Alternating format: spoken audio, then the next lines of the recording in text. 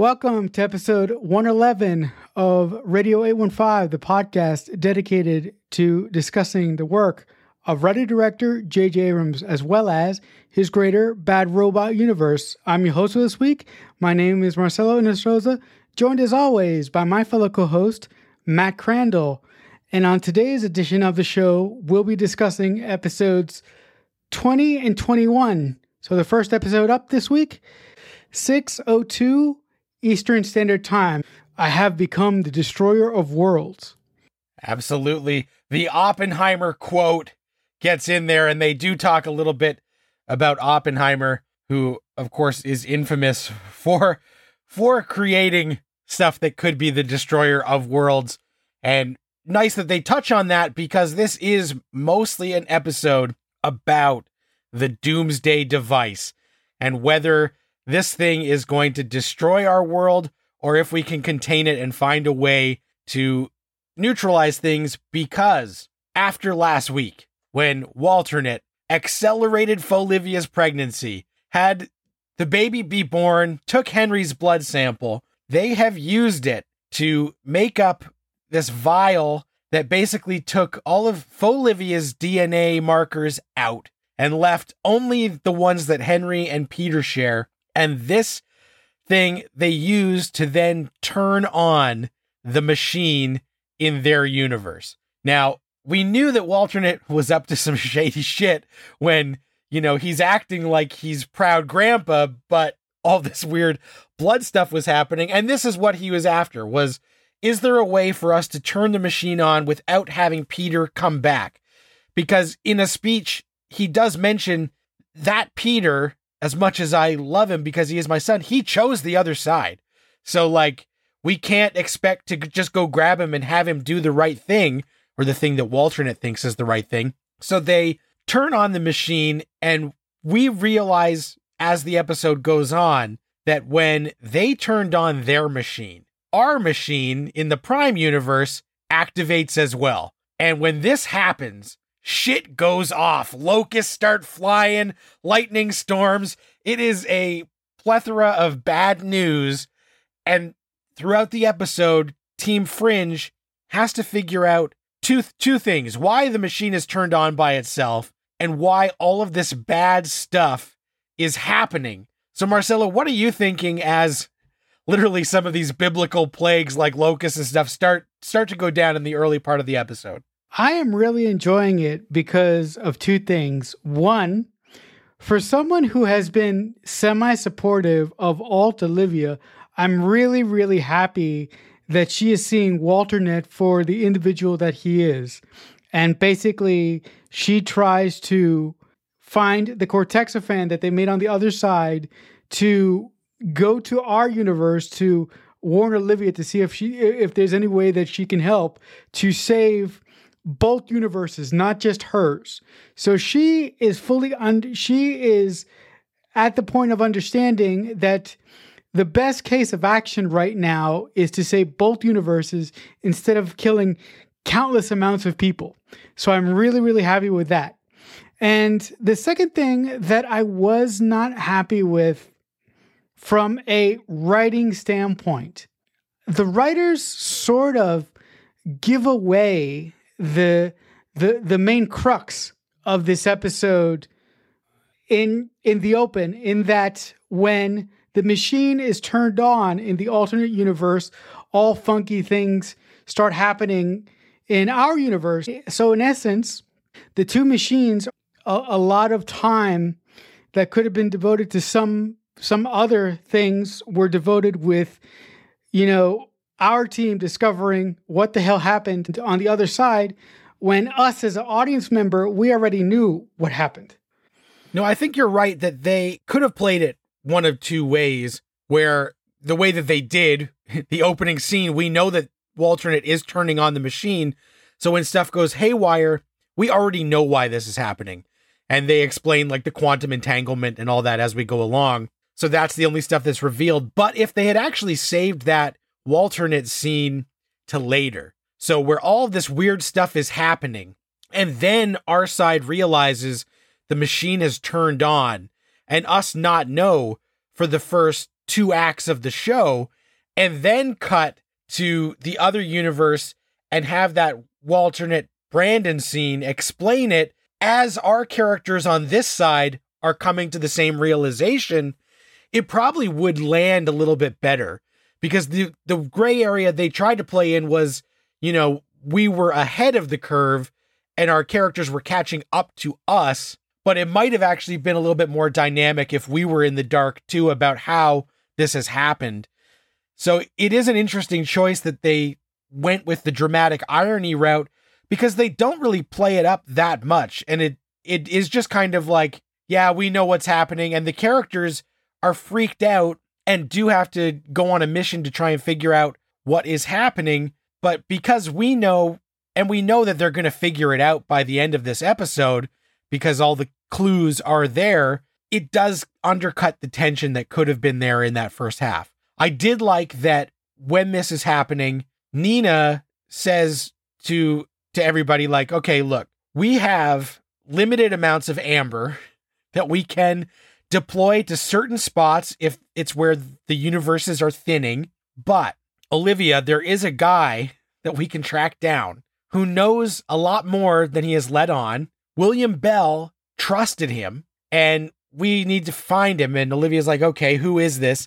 And she's like, well, you actually already know him. It's Mr. Bowling Manager Sam Weiss, and we need him. Now, we see Sam before all of this, and he's at the bowling alley, and he realizes that stuff is starting to go screwy because there's a little bit of a power flicker at the bowling alley.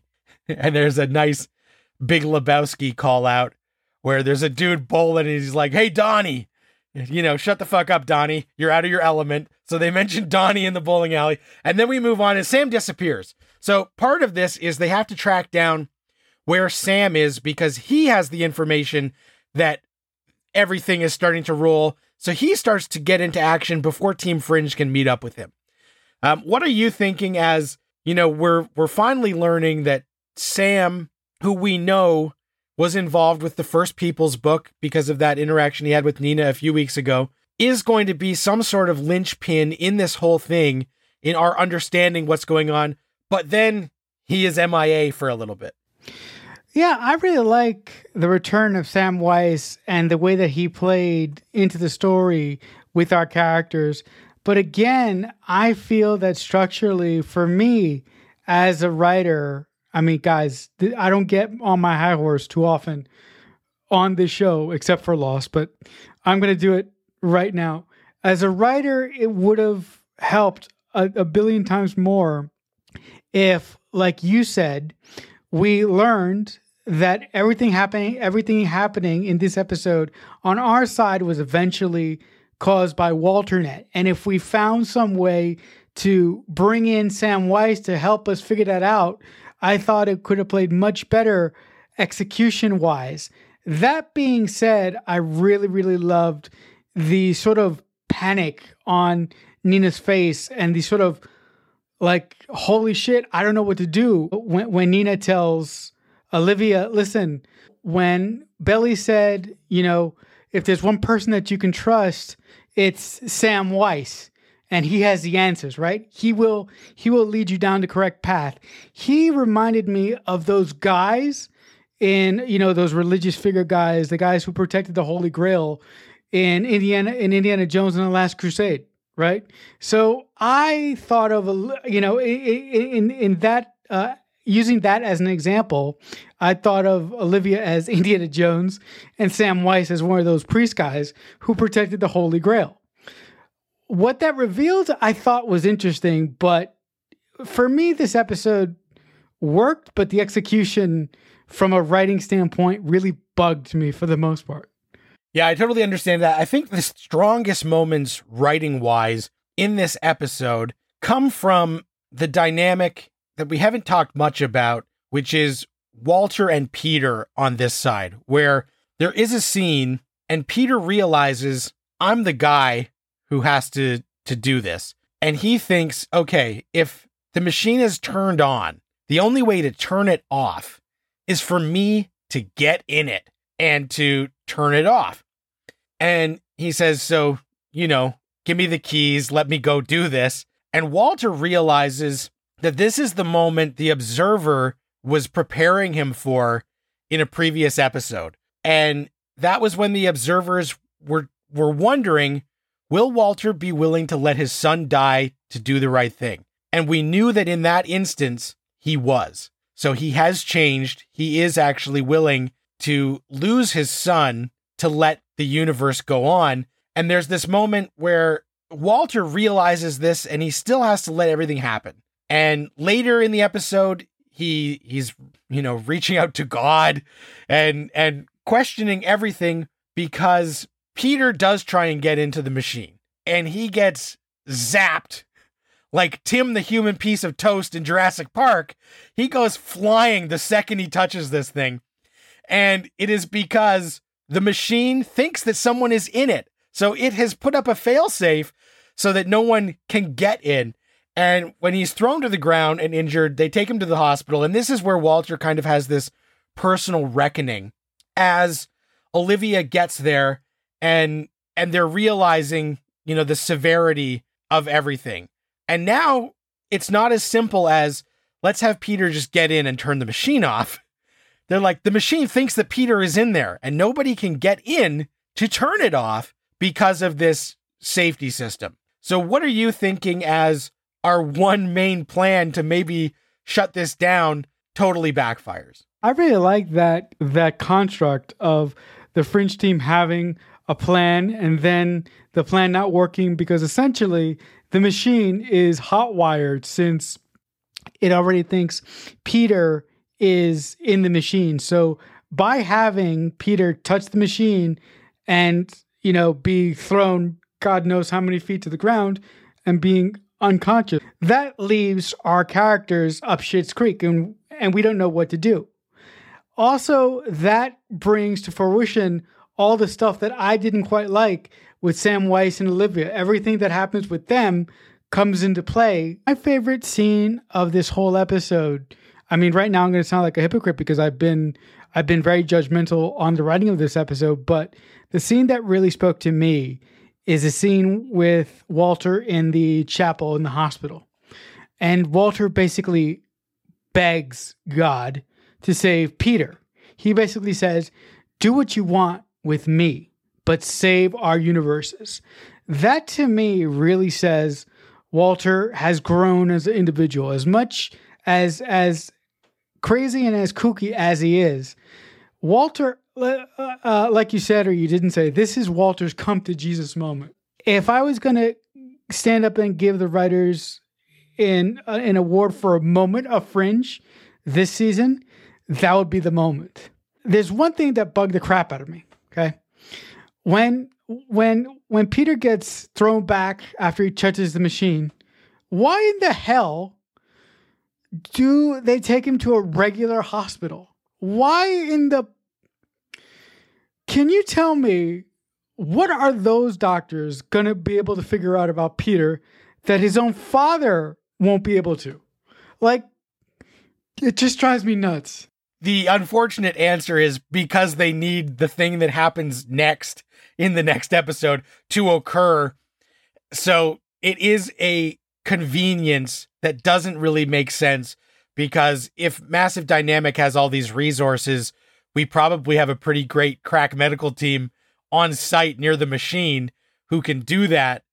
Oh, and by the way, to further pump up Massive Dynamic as a medical facility, remember when they had that one guy who was half dead who tried to kill Olivia in the first season? They communicated with him through his fucking brainwaves? Huh? Maybe? They can fix him. But so the other thing, as you mentioned, that chapel scene is really nice. And then after looking for Samwise just shows up and tells Olivia, like, take me to the machine. We got to stop what's going on. I know how to do this. But that's all the our universe action for this episode. The interesting things about the other side is kind of the way they have really done a lot in the last couple episodes to take two characters and do a complete 180, which is Faux Livia, who has been team bad, but shown a few shades goes full good guy for our universe in this episode. And also Walternet, who this whole time we have actually understood where he was coming from. The trauma of losing his son, the way he felt that these invaders were targeting him, how he had said in the past they would never experiment on children. That was a line they wouldn't cross. Has gone the entire opposite way to be mustache twirling villain because that kids thing went out the window with Henry. They are willing to do whatever. And in this, when Folivia knows that something is going down on Liberty Island, she shows up and she's like, hey man, what the hell? And he's like, look, we have to do this. Fuck that other universe right to hell. I don't give a shit about them. They took my son. I sacrificed my own son so that your kid, my grandson, this baby, could live. So don't come in here and pretend like I'm not king shit doing the right thing. And eventually he realizes like Folivia can't be trusted and her allegiance do not lie with their universe because she is actually seeing the entire picture. She knows that it's not as clear cut as let's just destroy an entire universe because she has been in our universe and spent time with these people. So she's realizing there has to be a third option. There has to be a better way. But Walternet is like, tough shit, lady. They capture her. He throws her into that familiar room where our Olivia was held. And he goes and he visits her and he's like, haha, gotcha. You can't do anything. And, you know, we end the episode on this down note where he's like, you could have had it all, but you threw it away to be some goody two-shoes. And now I'm going to destroy the world and there's nothing you can do about it. So I thought it was interesting that we have built Folivia from an evil agent to be somebody who now sees the shades of gray. And Walternet, who used to be a very rational and everything he did, from as much as we didn't agree with what he wanted to do, I could always tell where he was coming from.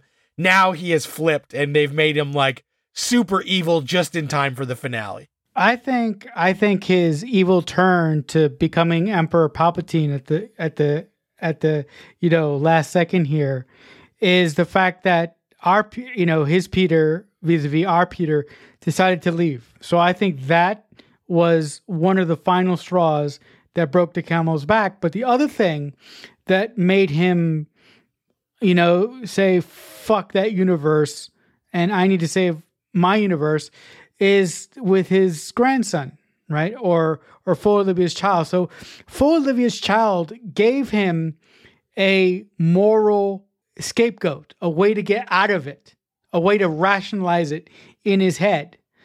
We can explain that away in our own fringe head canon.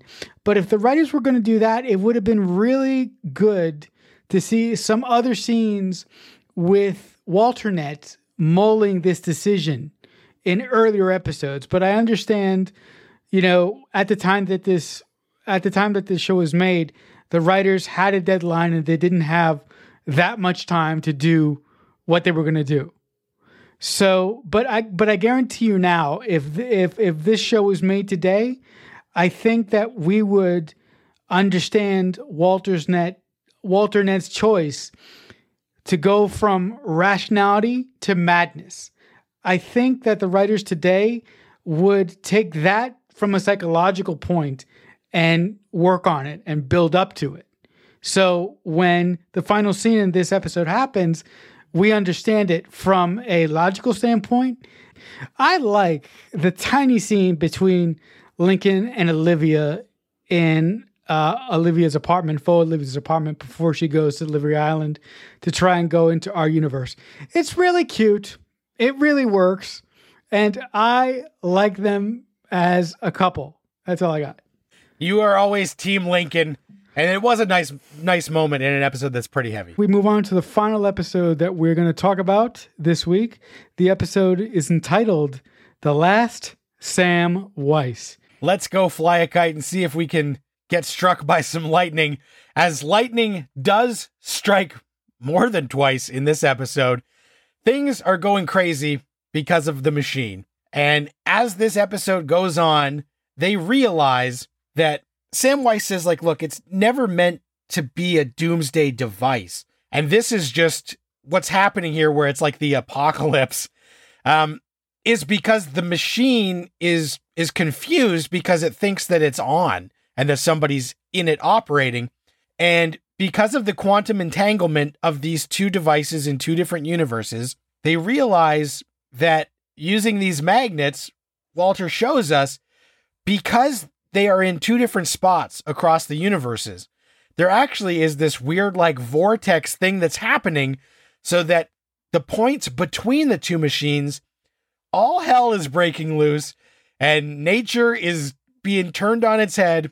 And the way that we can fix this is if we move our machine to the same location as their machine to at least centralize these events. And I love there's a moment where Broyles is like, but would that not be catastrophic for us to put it in the same spot? Because then it's like all of this power in one place and we're putting it on Liberty Island near one of the most densely populated cities in the world. And he's like, yeah, I get it. But at least if we do this, it won't be as unpredictable as it is now. So it's going to be a whole operation to try and move this device. But I thought that was really cool that we see the way that these two things that exist in both universes but are linked was very interesting. And we lay the groundwork by talking about this machine to actually let us know that this quantum entanglement is kind of how the typewriter stuff has been working this whole time between universes. And the typewriter and the mirrors that we haven't seen in a hot minute become a huge part of this episode, which I actually was one of my favorite parts, that something that we have long established since the early going of Fringe, the pawn shops, the typewriters with the mirror, all comes into play in this episode as if they knew from the get-go that we were going to like this spot, which of course I don't believe that they did. They just thought it was something cool and they found a way to loop it all back in. So I really liked that this episode pays off a lot of stuff that we have picked up along the way and explains it in a new light that makes it seem more logical and more thought through than I honestly think that it was.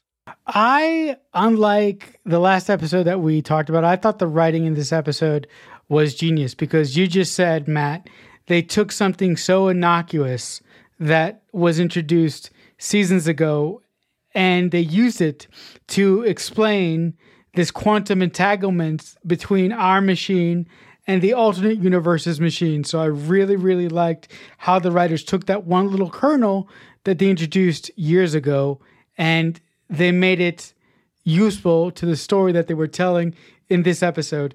But my favorite thing about this episode was when Peter wakes up from his, coma, essentially. His brain is kind of scrambled. And for some reason, he believes that he is in the alternate universe. So I don't know how. He leaves a hospital. He gets a cab. He goes all the way to New York to pick up a silver dollar. And then somehow he ends up on Liberty Island. Now, okay, for those of you listening at home, I know what you're probably saying right now or screaming into your phones. Marcelo, it's just a TV show. I know. But there are just these little things about the way that characters get from one place to another in certain movies and TV shows that bug the crap out of me. And for some reason, the way that Peter just strolled about the universe really bugged me in that aspect. But with that being said, the universe is upside down right now. There's lightning storms everywhere. There's burned people coming into the hospital that he's at. So everything that he did can be explainable by just saying the world is chaos. So that's how somebody with a credit card can do this many things and not run into any problems. That is a way that you can explain it. But my least favorite part of this episode is that obviously when Peter wakes up with amnesia, at first it feels like amnesia. I'm like, just fuck right off. Get out of here. This is a terrible device. Then we find out that it's actually more than that. It's like his brain is scrambled up and he's thinking that he's in the other universe. But this is the part that doesn't track for me, because yes, our Peter was born in the other universe. He grew up till age 10 or whatever in the other universe. Then he came and he lived in our universe for his entire life, except for about a week and a half, where he went to the other side with Walternate. So I'm like, where is he getting all of these memories from? Because it's not like some sort of quantum entanglement where he's getting memories from a different version of Peter crossing into his, because there is no other version of Peter. Our Peter is dead. So I just wondered, how does a guy who only vacationed once in the alternate universe in his conscious mind know so much about the layout of their city compared to the one that he actually grew up in? So that was just like a big question mark for me, where I know why they wanted to do this, to show his confusion and to show how the universe is upside down right now. But it just rang a little bit too convenient and a little bit false for me. I was just like, I don't know if there had been another Peter that had grown up in that other universe and spent all sorts of time knowing the layout of their New York versus our New York. It would make way more sense than like somehow he is convinced that everything that's happening in this universe is the same as the place that he vacationed once for a week. Like, I'm just like, I don't understand why they wanted to take it this way. But I extend that further to the confusing ending when we're watching the very end of this. You're like, okay, well, all bets are off because this is some weird time travel Terminator John Connor bullshit that I didn't expect Fringe to pull out of a hat. So I'm willing to forgive it, but that was my least favorite part, was when he wakes up with the amnesia. But I do like that, you know, it wasn't so easy that he just shows up in New York. They do at least have that scene with the cabbie being like, dude, are you high? And he's like, no, take me. It's an $800 fare. Let's go.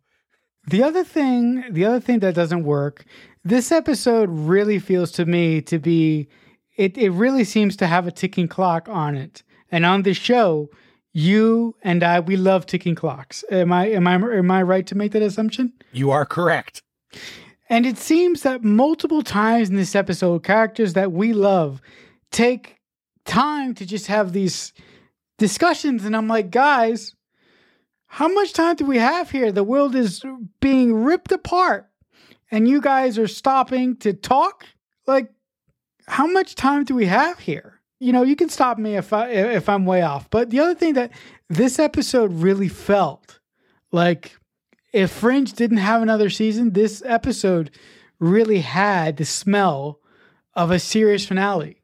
If you take away that giant what the fuck moment at the very, very end of this episode, which we're going to talk about, I'm sure, but I don't want to talk about that because that is like some John Connor bullshit, like you said.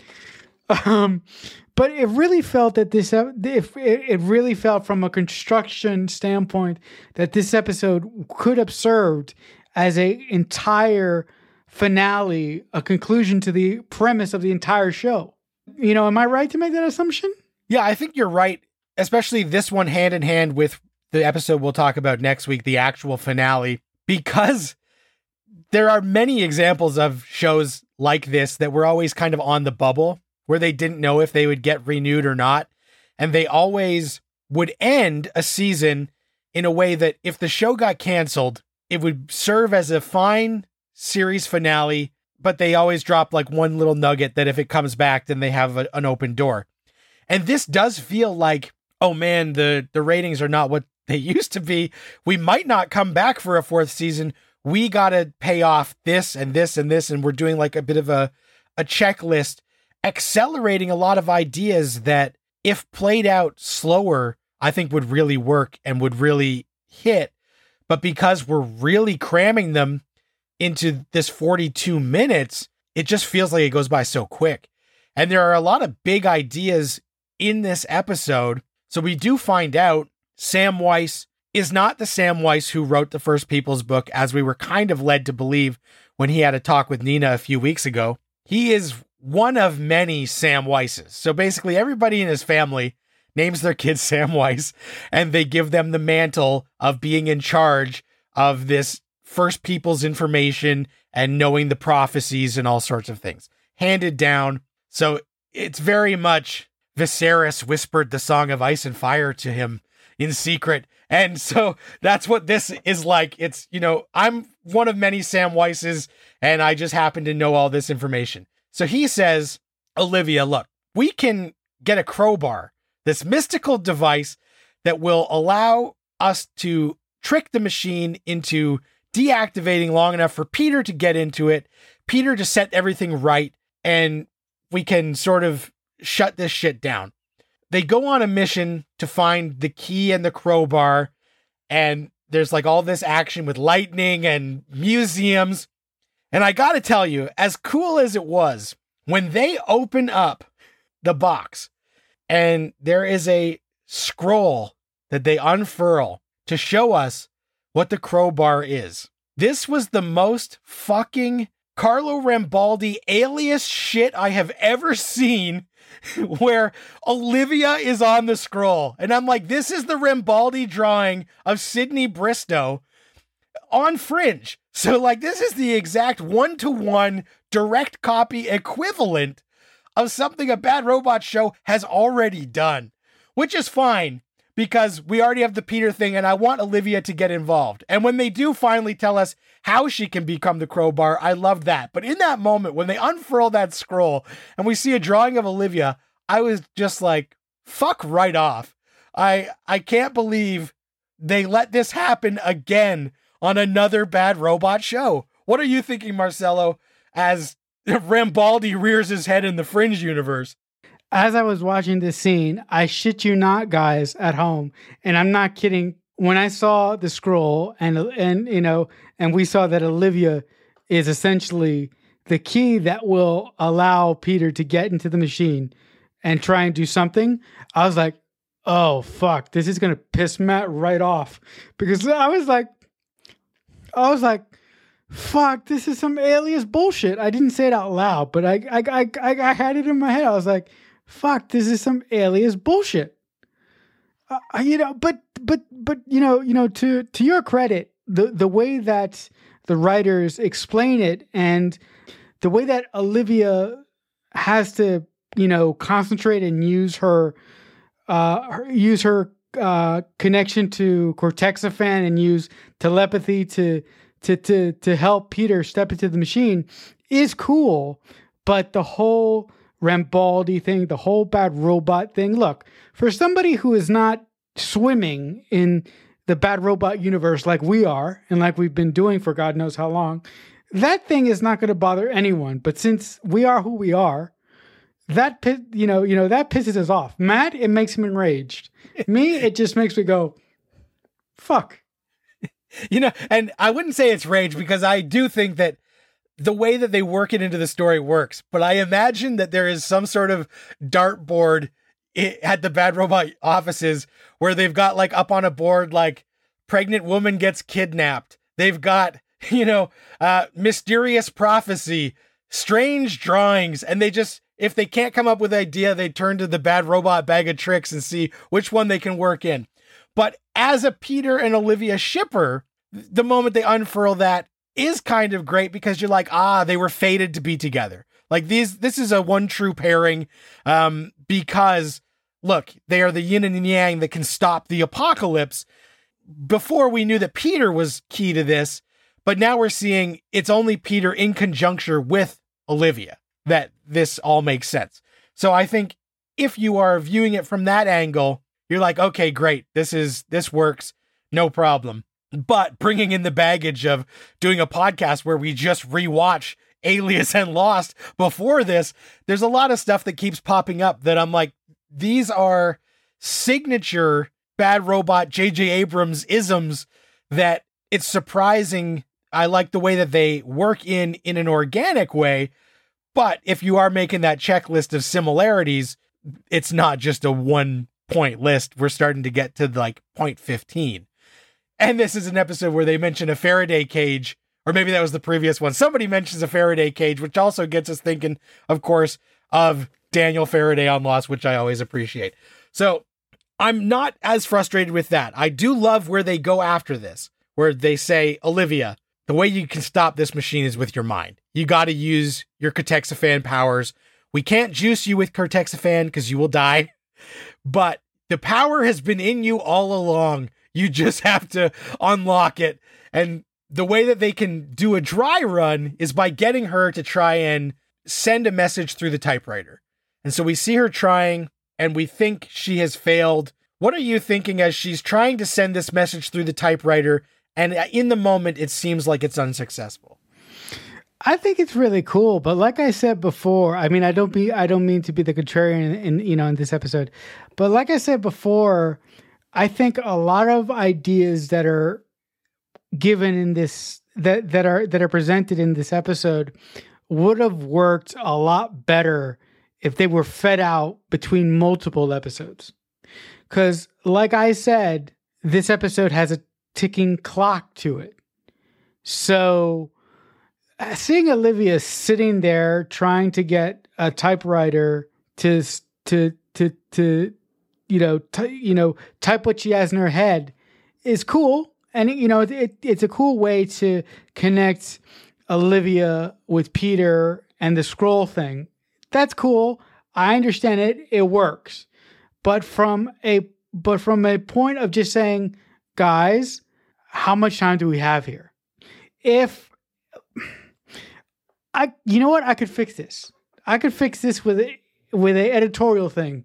If in this episode we had a clock that gave us a time to when the alternate universe was going to implode and just become one universe, that would have pacified me, and that would have made me okay with a lot of scenes in this episode where I thought our character should have been pushing the story forward to the ultimate end of this episode, instead of just sitting around and looking at a typewriter.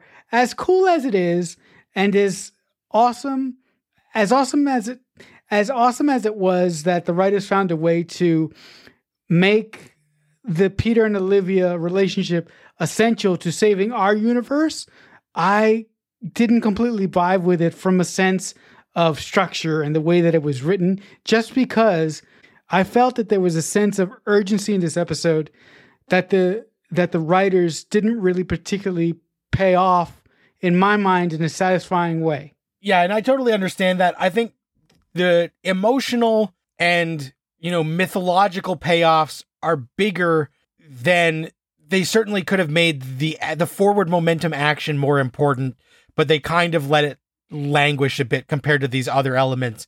And so I did like that as Olivia is trying to send this message through the typewriter without success, they say to her, remember, you've actually done this before. And we link back to an episode from seasons ago where Olivia had to turn off the red lights. And so I like, okay, that actually makes that episode more important because it's building to this big moment. And then when Astrid does see that the typewriter is typing out, just it's delayed. It's a much delayed response. And it is the phrase that has become a hallmark of Fringe, be a better man than your father. I like all of these moments that we are tying in so much of our past mythology and bringing it all back around. And this is all happening as they track down confused Peter when he tries to go to Liberty Island to visit his dad.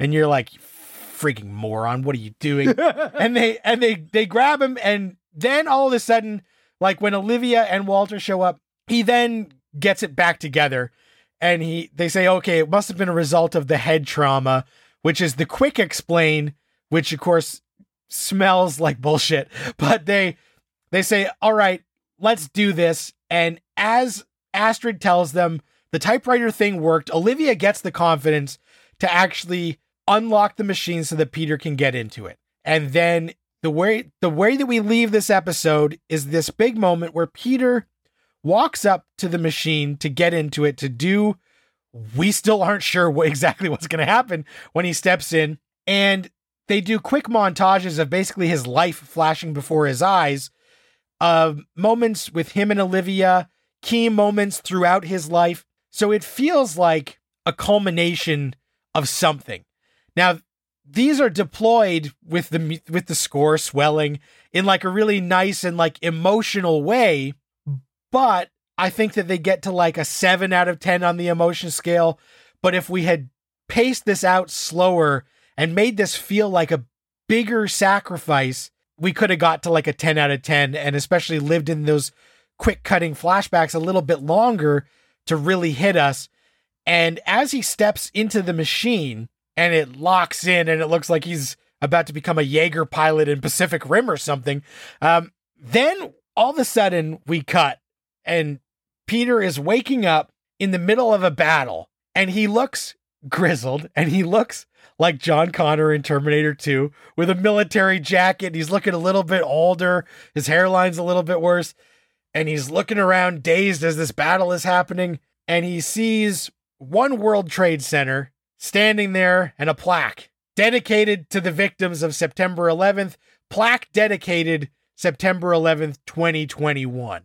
And all of a sudden we realize we aren't in Kansas anymore. Somehow, by stepping into the machine, Peter has jumped forward in time 10 years from when this episode was supposed to take place, because it's 2011 in the Fringe timeline. So we are now in 2021. Not as many surgical masks as you would expect to see for 2021, but he's there and he's confused, and we're confused. What are you thinking as Peter, by entering the machine, has now time traveled in some capacity? Is this real? Is this just his mind blipping? What is happening here, Marcelo? Why the fuck did they do this? Well, first I want to address, the final moment between Peter and Olivia, because as you guys know, I am a Peter and Olivia shipper. So it's nice that they had that moment. Peter stepping into the machine and seeing the flashes of his life. I thought it would have been really cool if the writers weren't sure that if they were going to get another season or not.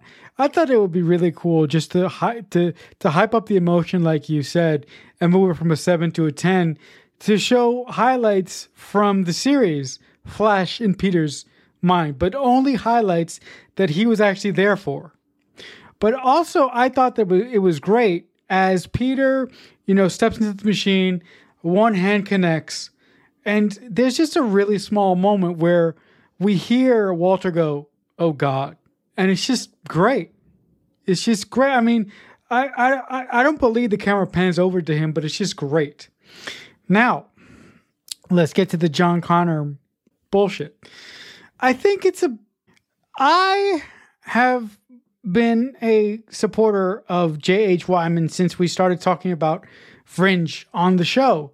But for some reason, this smelled like J.H. Wyman saying, "Oh, guys, if we get renewed, we're going to do some timey-wimey bullshit." And I'm like, is this really why I fell in love with J.H. Wyman? Like, this can't be it. So I'm like, what was it about his writing that I loved? And what was it? Was it this, or was it something else that's about to come? But this final scene felt really disjointed to me. And I would have preferred it if it would have had Peter stepping into the machine, getting those flashes of the entire series, because, at the time that this was made, they weren't sure if they were coming back or not. And then have Peter look up, the eye open, and then just white and credits, a la Lost. Hello. That would have been much better to me. But I did not like that jump to the future or whatever the hell it was. Yeah, in the moment, I didn't like it because I love the Fringe stuff and I love the multiple universes, and I didn't necessarily need some sort of time jumping thing because, again, and it may be unfair to keep going back to previous shows that Bad Robot has made, especially because there are a lot of people on Fringe who didn't work on the other Bad Robot shows. But this also feels like a Desmond moment where, Des would all of a sudden wake up in the future or the past, and the way that we cut from Peter's eye to this stuff felt like that. Like, okay, this machine has unglued him from time, and is that what's happening? And so I do think it adds an interesting element where we thought we were working between a point A and a point B, and now we find out there's an XY axis that we weren't thinking about. It will depend on how things go from here, whether I think this is some sort of jump the shark moment or not, because it's confusing, but it does make you really want to watch the next episode as soon as possible. And I remember when this aired back in 2011, that week being very long, where you're just like, what is going on Fringe? Like, things seem so crazy and off the rails. I can't wait to see if they can land this plane or not. So I definitely think that they maybe bit off more than they could chew with the amount of time that they're willing to chew, but I'm hoping to give them the benefit of the doubt and see where things go from here. But it definitely felt like we are playing all of our cards just in case this is the last game. All right, guys. And with that being said, I think that'll do it for this edition of Radio 815. Listen, if you guys like anything that we do on the show at all, and you want to reach out to us on social media, there are several ways to do that. First, you can just reach out to us on Twitter by using the hashtag Radio 815. You can contact us on our personal Twitter, on our personal Twitter page. It's JJUniverse815. If you want to talk to me personally, you can also reach me on Twitter. I'm at CreekFanatic88. But Matt, if the good folks at home want to talk to you about anything, what's the best place that they can do that? On Twitter at Matt Crandall. All right, guys, and remember, if you aren't too savvy with the with the Twitter feeds, if it's easier for you to listen to the show on YouTube, we do have a YouTube channel. It's youtube.com/radio815. All the back episodes are posted there for you to enjoy. Until next time, as always, we'll talk back soon. Radio 815 is a Balloonhead Productions presentation in association with Killer Newt Productions.